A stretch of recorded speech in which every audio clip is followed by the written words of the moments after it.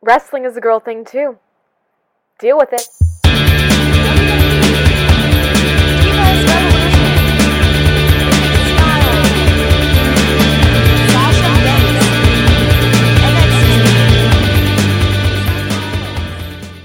Hello everyone, and welcome to Girl Talk with Gabby, a weekly wrestling podcast where I discuss everything happening in the WWE and beyond. Wow, you guys, this was a very eventful week in the world of professional wrestling, but before I discuss all of that stuff, I'd like to talk about Muhammad Ali, the greatest that ever lived.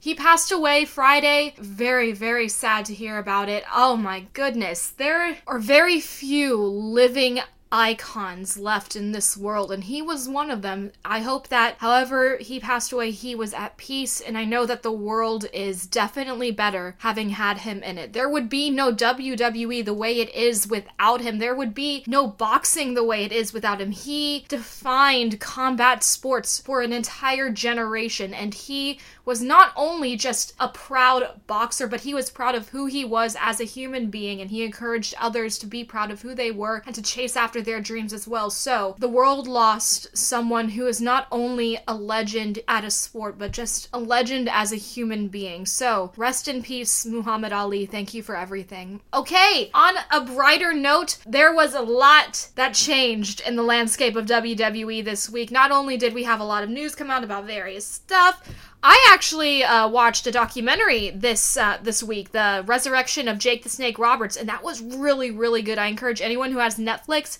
to go and watch that right away. I cried. I cry at everything, but still, the fact remains, it's awesome.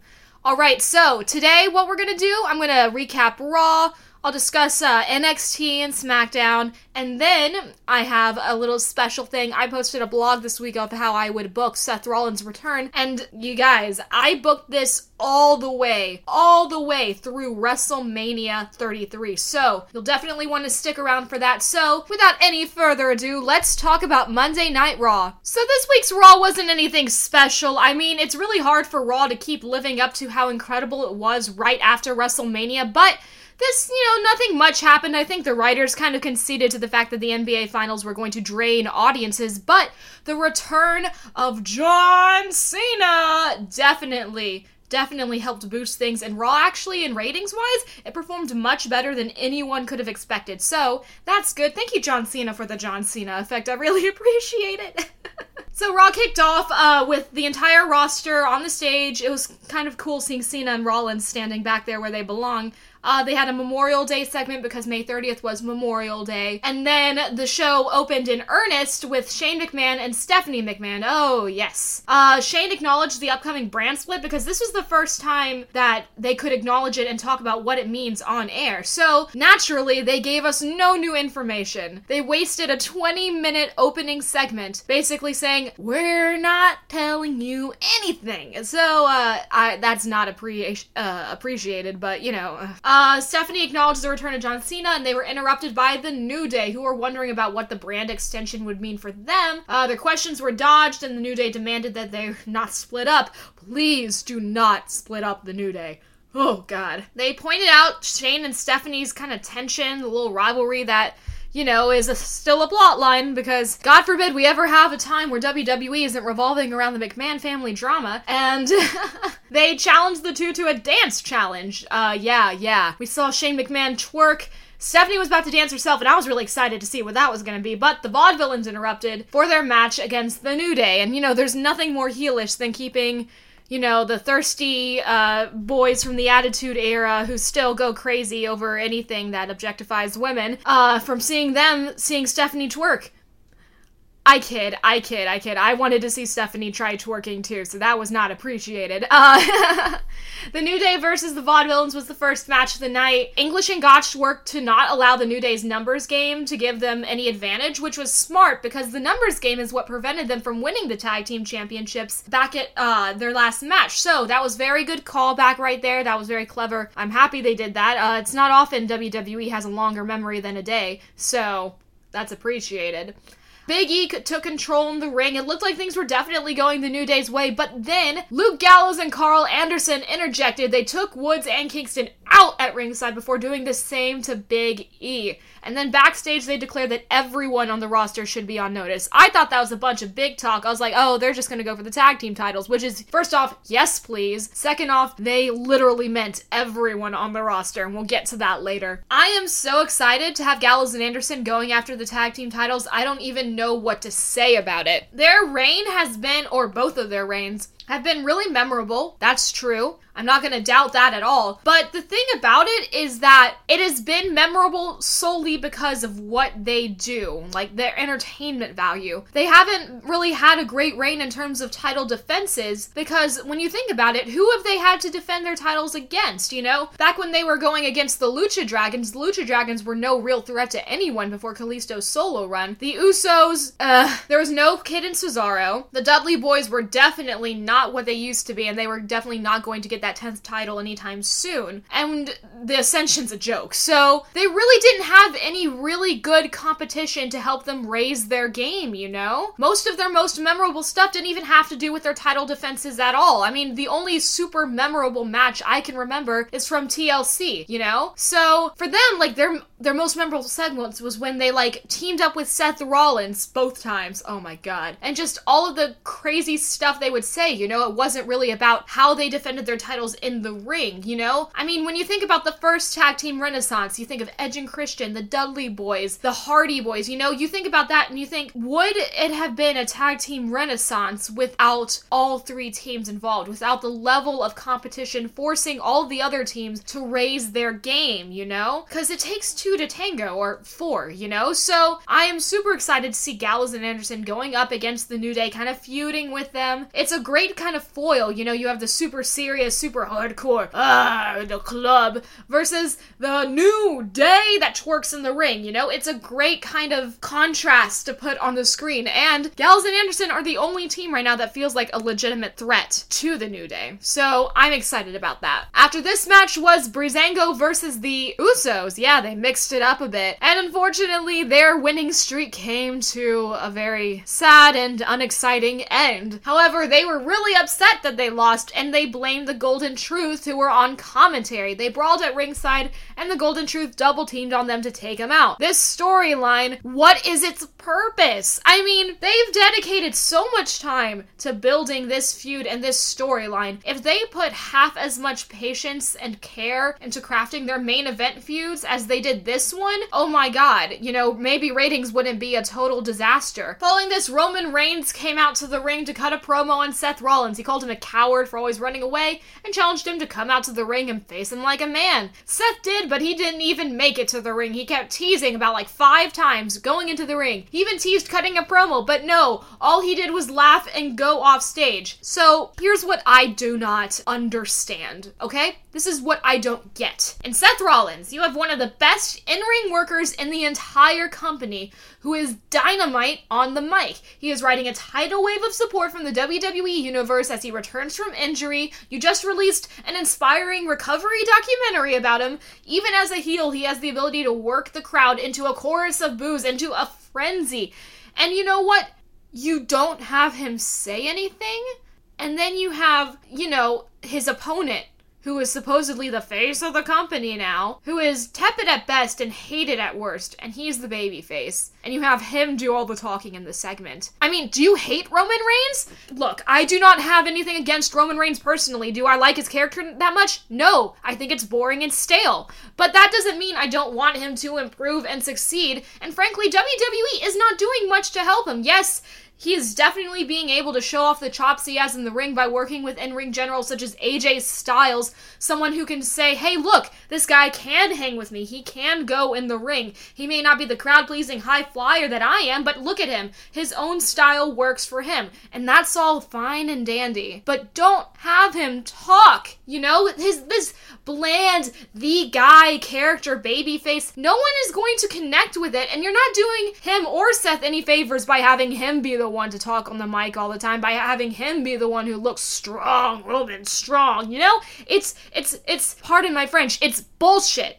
Following this was Rusev versus Zack Ryder, and Rusev dominated from start to finish. It looked like Ryder was going to have this really cute little babyface comeback, but we all knew better at this point, and Rusev locked in the accolades soon after for the tap-out pinfall. And, in the ring, he cut a promo about himself. He called himself a great American, but Titus O'Neil cut him off, berating him for daring to say such a thing, and then punching him out of the ring, because, when all else fails, always resort to the America-loving babyface against an evil foreign heel, cause, we in America, we hate foreigners, and they're not real America hot dogs, burgers. I really like Titus O'Neil, and I'm glad he has an actual storyline to go off of now. I don't think he's ever held a singles title, so it'd be really cool to see him, vie for it. Do I think he's gonna get it on his first try? Definitely not, but it's still cool seeing him kind of get, some credit, especially after his suspension. Backstage, Stephanie did that thing where she completely emasculates someone, except this time it was Charlotte. So is it effeminates? I don't know what the word is, but she berated him for disrespecting her father so badly last week on Raw. The next match after this was the long-awaited Enzo and Cass versus the Dudley Boys, and Enzo and Cass walked away with the victory. I thought this was going to be a pay-per-view match, but it looks like Enzo and Cass are moving on to greener pastures sooner rather than later. Might we be seeing a tag team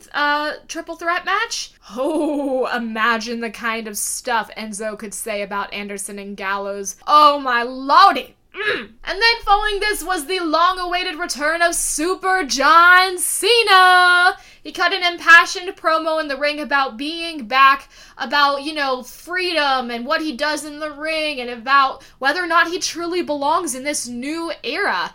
Answer, John? Yes, you do, just not at the top of the card. And then, to everyone's delight, I actually fell off my bed watching this. AJ Styles' entrance music hit, and the Phenomenal One emerged, entering the ring and staring right at John Cena.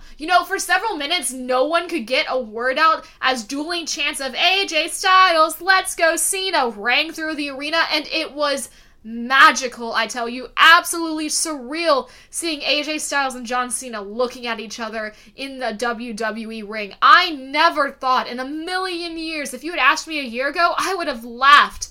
I never thought we would get a chance to see these two performers who define their own generation in different ways, yes, but nonetheless, they are iconic of their generation. Seeing them in the same ring was surreal. Absolutely surreal. Styles told Cena he respected him, shook hands, but then Gallows and Anderson emerged calling Styles an ass kisser, and then charging the ring, and Styles and Cena both, they were preparing for battle. Oh my god, Styles and Cena together. How could we go wrong? But then Styles turned on Cena, absolutely blindsiding him, and the reunited Bullet Club,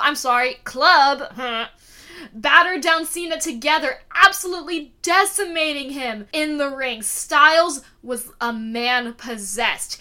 They left the ring, and then Styles kept charging back like 3 times to do more damage to Cena, and they two-sweeted in the ring and left him lying. Oh my god, you guys, this is huge. After months of, resisting temptation and staying a good guy, AJ Styles has turned heel. On one hand, WWE, he always gets the biggest babyface pop wherever he goes. Are you nuts? On the other hand, as someone who has watched his New Japan work, hell freaking yes. AJ Styles is a, pardon the pun, phenomenal heel. He is great at being just, like a pit bull, kind of evil, like punch, punch, punch. No nonsense with the moves to back it up. It is incredible seeing him back in that, and he also looks incredibly comfortable as a heel, so maybe this will help him just kind of get back in the groove of things. And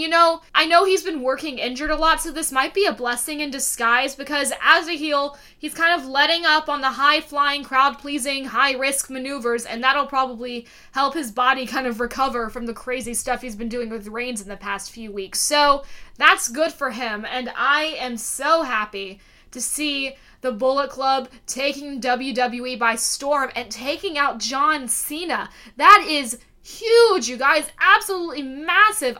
Oh my god, I'm so excited to see where this goes. I really am. AJ Styles versus John Cena has been announced for Money in the Bank, and this is a dream match.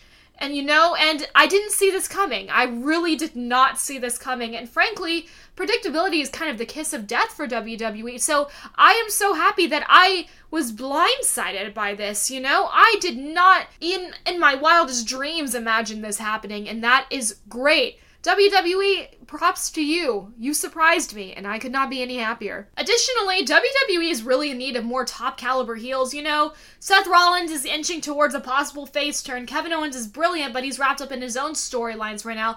Miz, Sheamus, Del Rio, talented, not new era, cannot sustain a main event push. AJ Styles, he's high profile, he's talented, and he can really step up and be the main event bad guy that WWE is sorely needing. And you know what? If you add Finn Balor to the mix, you don't have to turn him heel, and we can finally get Balor versus Styles. Oh my god, the possibilities! I'm gonna cry!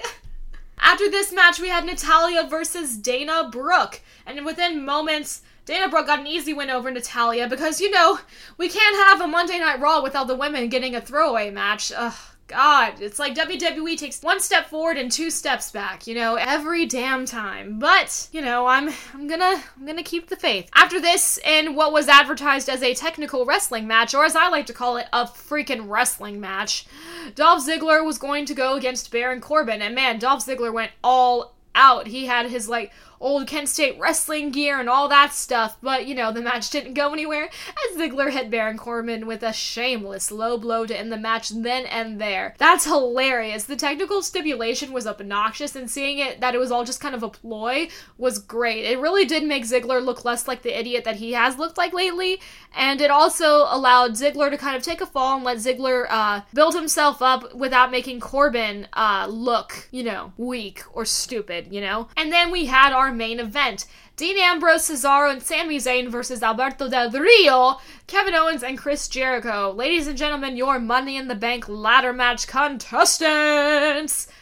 Oh my god, so many people that I would not mind getting the briefcase, which means Del Rio's gonna get it, right?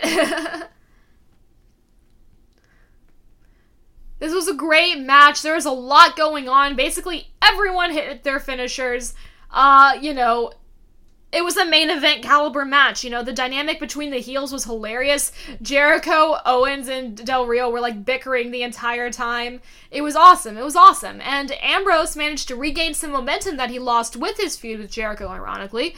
And Sami Zayn and Cesaro both looked exceptional as well. This really did a good job of making everyone look like a viable contender to take that briefcase come Money in the Bank. So, as a whole, Raw was pretty mediocre, but AJ Styles' heel turn saved the entire thing, and people are going to be talking about that for a long, long time. So because of my audio issues, I didn't really get to talk about this last week, but I'm going to jump on the bandwagon and give my own 2 cents on the Ricochet Will Ospreay match. Yes, you know the one. In short, I did watch the entire match, and I loved it. I thought it was an incredible display of athleticism, of agility, and of just, they're high flyers, you guys. They're high flyers. Of course, if you put 2 high flyers in the ring together, they're both going to utilize that kind of, technique against each other. It's like if you put 2 strong men in the ring together, they're just going to punch each other. So I hear Vader's criticism. I understand where he's coming from, kind of, but in a way, I think that wrestling is an evolving sport. The world doesn't just stay stagnant. It has to grow and evolve and change. And I saw storytelling in the Ricochet Ospreay match. It's not the kind of storytelling that you would expect, but it's still storytelling all the same. Wrestling is an art form, People express themselves differently through art, Not everyone is going to use abstract art or, impressionism or realism. That's not how it works, and that's not how wrestling works, And I found it kind of hilarious that this is coming from Vader, who was famous for being a big guy who could do a moonsault. So I'm like, oh, don't do that flippy shit, So, I understand where he's coming from, but me personally, I think that people just need to calm the heck down about it, They're 2 talented performers. I love Ricochet and Ospreay. So I say to you guys, congratulations on being 2 incredible performers, and keep doing you. Alright, coming up on NXT. Yes, this week is NXT TakeOver The End. You can't forget the ... It's obnoxious as hell, but you can't forget it. We have so much coming up for that, and I am super excited for every single match on that card. I mean, when you think about it, NXT TakeOver the End is stacked, man. It's loaded. So, on the card, we have Ty Dillinger versus the debuting Andrade Cien Almas. Oh my god, I'm so excited for that. Super happy that Ty Dillinger is on an NXT TakeOver card. We have Austin Aries versus Shinsuke Nakamura. Oh my lord. No words necessary, right? We have, for the NXT Tag Team titles, Dashin Dawson versus Gable and Jordan, or The Revival versus American Alpha. That is going to be a great match. I am looking forward to seeing Ciampa and Gargano have their shot at the tag team titles, because if American Alpha is indeed getting called up with the brand split, then NXT is going to need a new tag team champion, and who better than Ciampa and Gargano against TM61? We already saw it hinted at, so I want it. I think everyone else should too. For the NXT Women's title, because Bayley is not medically cleared, quote unquote, to compete, we have Nia Jax versus Asuka. This is going to be an explosive clash of the titans right here. I'm super excited for this match. I have a feeling Asuka is going to retain. I mean, it is her first defense after all, and she still hasn't lost. So, yeah, my money's on her. And then, for the NXT title, we have a steel cage match. Oh, woo, y'all. Finn Balor versus Samoa Joe. This is going to be brutal, and I have a feeling that it's going to be the last stand in NXT for Finn Balor. And frankly, what better way to go out than in a steel cage match against Samoa Joe? That's just me. Okay, so we only have a couple more things to talk about before I'm going to sign off for the week. First off, I reached 200 followers on Twitter last week, and I wasn't able to thank anyone, so this is me saying thank you guys so much for getting me to 200 followers. This is awesome. I enjoy doing what I do, and I am so happy to be able to talk about wrestling with you guys. So, thank you so much for 200 followers. Second off, let's talk about Sasha Banks, shall we? First off, why the hell is she not wrestling on TV? I know that Vince McMahon thinks she's injury prone and stuff, but when you think about it, she's only had 2 rumored injuries, and one of them, she was back in time to steal the show at WrestleMania. The second one was a freak accident that wasn't her fault. She was kneed by a freaking referee. Why do you think she is injury prone, and why are you giving her shit for being better than everyone else? You know, it just makes no sense to me. Original plans had her getting the title at SummerSlam. If you're gonna do that, you better hurry up and start building her up the way she deserves, because this really, quite frankly, is a bunch of baloney BS. You know, it's ridiculous, and frankly, I think Vince McMahon is full of shit. No, I mean, God, I understand his concerns, especially after Daniel Bryan, but Sasha Banks is young, she is hungry, she is hugely popular. You have to take advantage of that, you know? You have to. If you're worried about her only going all out and performing, then just tell her to tone it back. Simple as that. Alright, outside of WWE, there's obviously a lot of stuff going on. Lucha Underground, I'd like to say Lucha Underground has been fire. Straight fire. I am a huge fan of Sexy Star, and I'm greatly enjoying everything they're putting out. Ring of Honor, wildly entertaining. I mean, of course it is. You know, I've really kind of just fallen in love with Adam Cole over the past few weeks. I've always wanted him to kind of be in Bullet Club, so seeing him, like, in action with them is just, it's great. There's a great interview that Sam Roberts did with him and the Young Bucks, and I encourage everyone to listen to it because it's absolutely hilarious. Those guys are so entertaining, and I love them. New Japan, Tanahashi is injured, which is really, really sad to hear, but I hope he gets better. Better to play it safe than sorry, you know? And of course, you know, TNA, the Hardys, that video, that is, that happened. It happened, and, I think that's all I'm gonna talk about that. I don't know if I have any more words to describe how odd that video was. Alright, before I sign off for the night, I wanted to share some fantasy booking with you guys. As you know, every once in a while I post a blog called Gabby Books It, where I take a superstar and I just kind of book them however I would do it. In the past, I have booked what I wanted for Dean Ambrose going into WrestleMania. I've booked an AJ Styles versus Kevin Owens feud. I have booked a Roman Reigns heel turn against AJ Styles. And now I am booking the return of Rollins all the way through WrestleMania 33. You know, I've been wanting Rollins versus Reigns for the longest time. The very first Raw recap I posted on this blog was actually from Seth's final Raw episode before his injury. So this was all the way in late October. And back then I said, so, Roman and Seth fighting for the title? I definitely can dig it. Reigns has performed like a true star in his feud with Wyatt and has won over the WWE Universe. My only beef, that Ambrose isn't in the running. But who knows, there's still time to fix that. I guess not much has changed, is it? Except for the fact that, you know, Roman's popularity has plummeted into the drain. Poor Roman. So I did say that I was disappointed about Seth returning as a heel, but I can deal with it. I loved him as a heel. I loved him when all y'all were calling him a weak champion when, you know, and it was just weak booking. But, you know, it's just me. So, here's how I would book Rollins' return. And yes, this goes all the way through WrestleMania, so this is pretty long term. So, as Money in the Bank draws closer and closer, Rollins just grows more and more aggressive. And Stephanie, to his bewilderment, just books him in increasingly difficult matches against the likes of Kevin Owens, Anderson, Jericho, and you know what? Seth Rollins wins them all. Zayn interferes, costing Owens his match, because, you know, we don't want to make Owens lose clean too many times, right? And then finally, a frustrated Rollins approaches Shane McMahon because he has no idea why Stephanie is just shutting him out all of a sudden and giving him such a hard time. Shane tells Seth that he cannot do anything to help him and that he's going to have to stand on his own 2 feet for the first time in his WWE career. This, of course, infuriates Seth, who storms away to throw, you know, a temper tantrum because he's Seth Rollins. Cameras follow Rollins because, you know, who doesn't want to see a train wreck of a human being, right? And to everyone's surprise, he runs right into Dean Ambrose. Rollins prepares for a fight because, you know, he and Dean aren't exactly buddies. But Dean assures him that he's not looking for a fight. Yet. In fact, he has some advice to offer his former Shield brother. He says, the only person you can ever truly rely on is yourself. And Seth scoffs at that. He's like, yeah, well, look at where you got you, huh? And then Dean just shrugs, you know, he's not really affected by this, and he says, I'm still standing, aren't I? And turns and walks away. Camera focuses on Rollins, who is deep in thought, and for the first time, really unsure.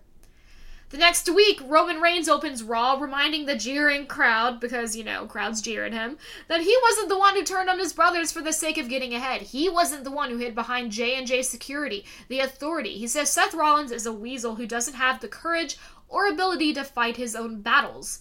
Cue Rollins, who charges down the ramp, mic in hand, furious. He tells Roman that he didn't have the Authority or J&J by his side when he pinned him to win the WWE World Heavyweight Championship at WrestleMania. No, he did that all by himself. And at Money in the Bank, he proclaims brashly, I'm going to do it all over again. You might be the guy, Roman, but I am the man. I always have been and I always will be. And you can believe that. I love throwing catchphrases back at people, right? Money in the Bank arrives and Rollins looks poised to reclaim the title that he never lost. So to everyone's surprise, Money in the Bank opens with Triple H, making his first appearance on television since losing to Roman Reigns at WrestleMania. He says that he doesn't want a reshot at Roman Reigns' title. He says, I have better things to do than parade around that belt for an ungrateful crowd such as yourself. He says, you know what? I had the title because I wanted it. But you know what? I have my sights set on bigger things. He says, we know about this brand extension, and I'm going to make sure that the Authority, oh yeah, the Authority is the ones calling all of the shots no matter what brand it is, be it red or blue. Obviously, the crowd is very upset by this. Later in the show, we see him approach Seth Rollins and say, hey, if you want help from the Authority, you've got it. Seth, of course, is just like, what the hell, Hunter? Stephanie has been treating me like crap these past few weeks. You tried to recruit Roman Reigns to the Authority the week after I was gone. Why would I even want your help? And Triple H is like, look, I understand your frustration, Seth, but you must understand, everything we do because it's best for business. And Seth says, so do you not think I'm best for business? And then Triple H just kind of looks at him. He says, well, I guess we'll see. And then just kind of walks away. And then Seth is insanely confused. Later, we see Triple H approach Roman Reigns, and he's like, are you ready to face Seth? And then Roman Reigns is like, obviously he hates Triple H, so he goes, yes, I am, and if you interfere, I will spear you in half, just like I did at Mania. And then Triple H just kind of chuckles and walks away, and Roman is just like, the hell? Obviously, it's going to be better scripted than that. I'm coming up with that on the fly. So, Rollins and Reigns, of course, put on an instant classic together. The match looks pretty even throughout, and the two brothers just dish out everything they have on each other, with Rollins returning to his more babyface-esque flying style. However, at the match's conclusion, Rollins hits a stunning Phoenix splash on Reigns and follows it with a pedigree for good measure. The crowd goes mental as Rollins covers Reigns for the 1, 2, lights go out. Seconds later, they come back on and Triple H is standing there in the center of the ring. This time, he is in his wrestling gear. Rollins is shocked, and Triple H takes advantage. He immediately starts attacking Seth Rollins. Reigns is like, okay, what? Triple H stops his beatdown, looks at Reigns, and everyone wonders if he will help his helpless foe or join in on the carnage, and Reigns joins in. I should also manage to add that Ambrose wins the Money in the Bank briefcase that night. Triple H opens Raw the next week, announcing once again that the Authority is going to control Raw and SmackDown if he has anything to say about it. WWE will build on the real-life tension between Shane and Triple H. Triple H is kind of looking to exert total control over WWE television. If he can't be champion, then he will be in charge of everything. Seth Rollins emerges saying, excuse me? You just cost me the title. You were my mentor. Why would you do that to me? And Triple H is like, look, Seth, you came here demanding a title shot. I know you never dropped that title, but you were the weakest champion we had. He says, I kept trying to let you stand on your own, but every time I gave you just a breath away from me, you would fail. You failed at Money in the Bank, and you failed to stay with the Authority. And then Seth is furious. So he storms the ring and just attacks Triple H, flinging curses, yelling, furious. And then Roman Reigns emerges, pulling Seth off of Triple H to everyone's shock. Everyone's like, is Roman joining the Authority? What's going on? And then later that night, Reigns cuts a promo. He says he would never support Triple H, but he will not let Seth run rampant around Raw. He says that as long as he's champion, do things the right way, his way. And the crowd, of course, boos to infinity. And Seth Rollins emerges again. He slams Reigns for interfering in his own business and tells him to mind his own or suffer the consequences. So, when the WWE draft rolls along, Rollins is drafted to SmackDown. Of course he is. I am going to insist that there only be one WWE World Heavyweight Championship because anything else is, no, I don't want it. I don't want it.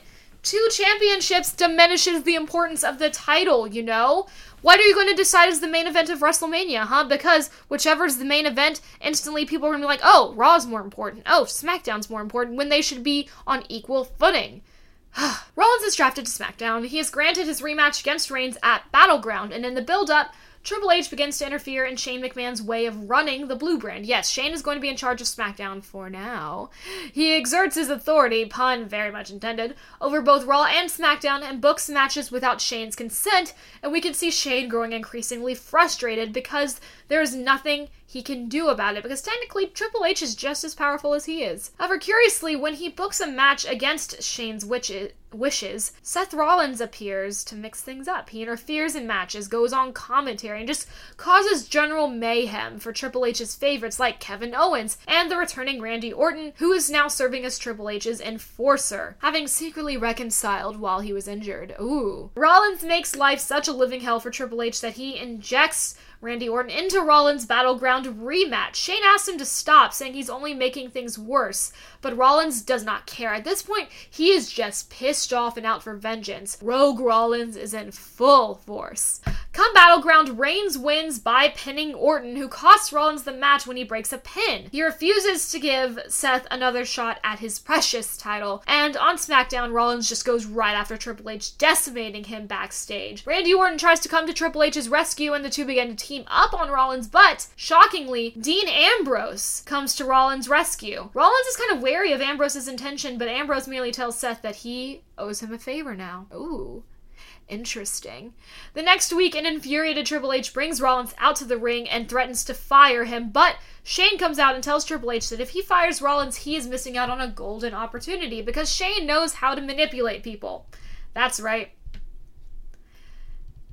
And then he books a blockbuster match for SummerSlam, Triple H versus Seth Rollins, with the loser leaving SmackDown for good. Yes, that's right. If Seth loses, he is fired because Stephanie sure as hell isn't taking him on Raw.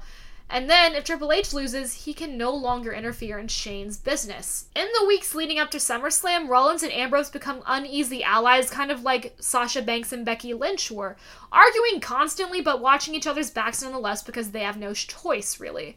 Like the Shield of old, they become unstoppable together, teaming up to further both Rollins' feud with Triple H and Ambrose's feud with, Randy Orton. That's the match I want. Triple H taunts Rollins throughout all this. He tells him that without the Authority, without him, he'd be nothing. He tells Seth that he was always his second choice and that he would always be one step behind Roman Reigns. This finally comes to an explosive conclusion at SummerSlam. Rollins and Triple H take each other to hell and back in, no DQ match, Extreme Rules match, something like that. And Rollins finally works like he did in his babyface days, fully flying around the ring like a superhero. He beats Triple H with two finishers. First the pedigree, then the Phoenix Splash. The crowd goes wild and Rollins revels in it. Finally, the babyface rogue that he's meant to be. This feud kind of allows Rollins to step away from the World Heavyweight Championship for a little while and also teases a Shield reunion just slightly. We'll get to that. He doesn't really return to stake a claim for the championship until the Royal Rumble. That's right. Facing Reigns and reclaiming the title that he never lost at long last. Oh yeah, that's right. I'm having Seth win that title back. Reigns gets his rematch at Fastlane and Rollins comes out on top. However, Rollins only wins when Reigns' fury finally drives him over the edge and into a full heel turn, attacking Rollins with a steel chair and getting a DQ. And that night, Stephanie and Shane announce that the two will face each other one more time in the main event of WrestleMania. Oh yeah, that's right. The next week on SmackDown, however, Ambrose opens the show, calling Rollins to the ring and saying that he still does owe him a favor, but he says, I don't need the favor in order to cash in. And then he tells Seth, just so everyone is aware, that he will be cashing in his briefcase in the main event of WrestleMania. He wants it to be a triple threat match.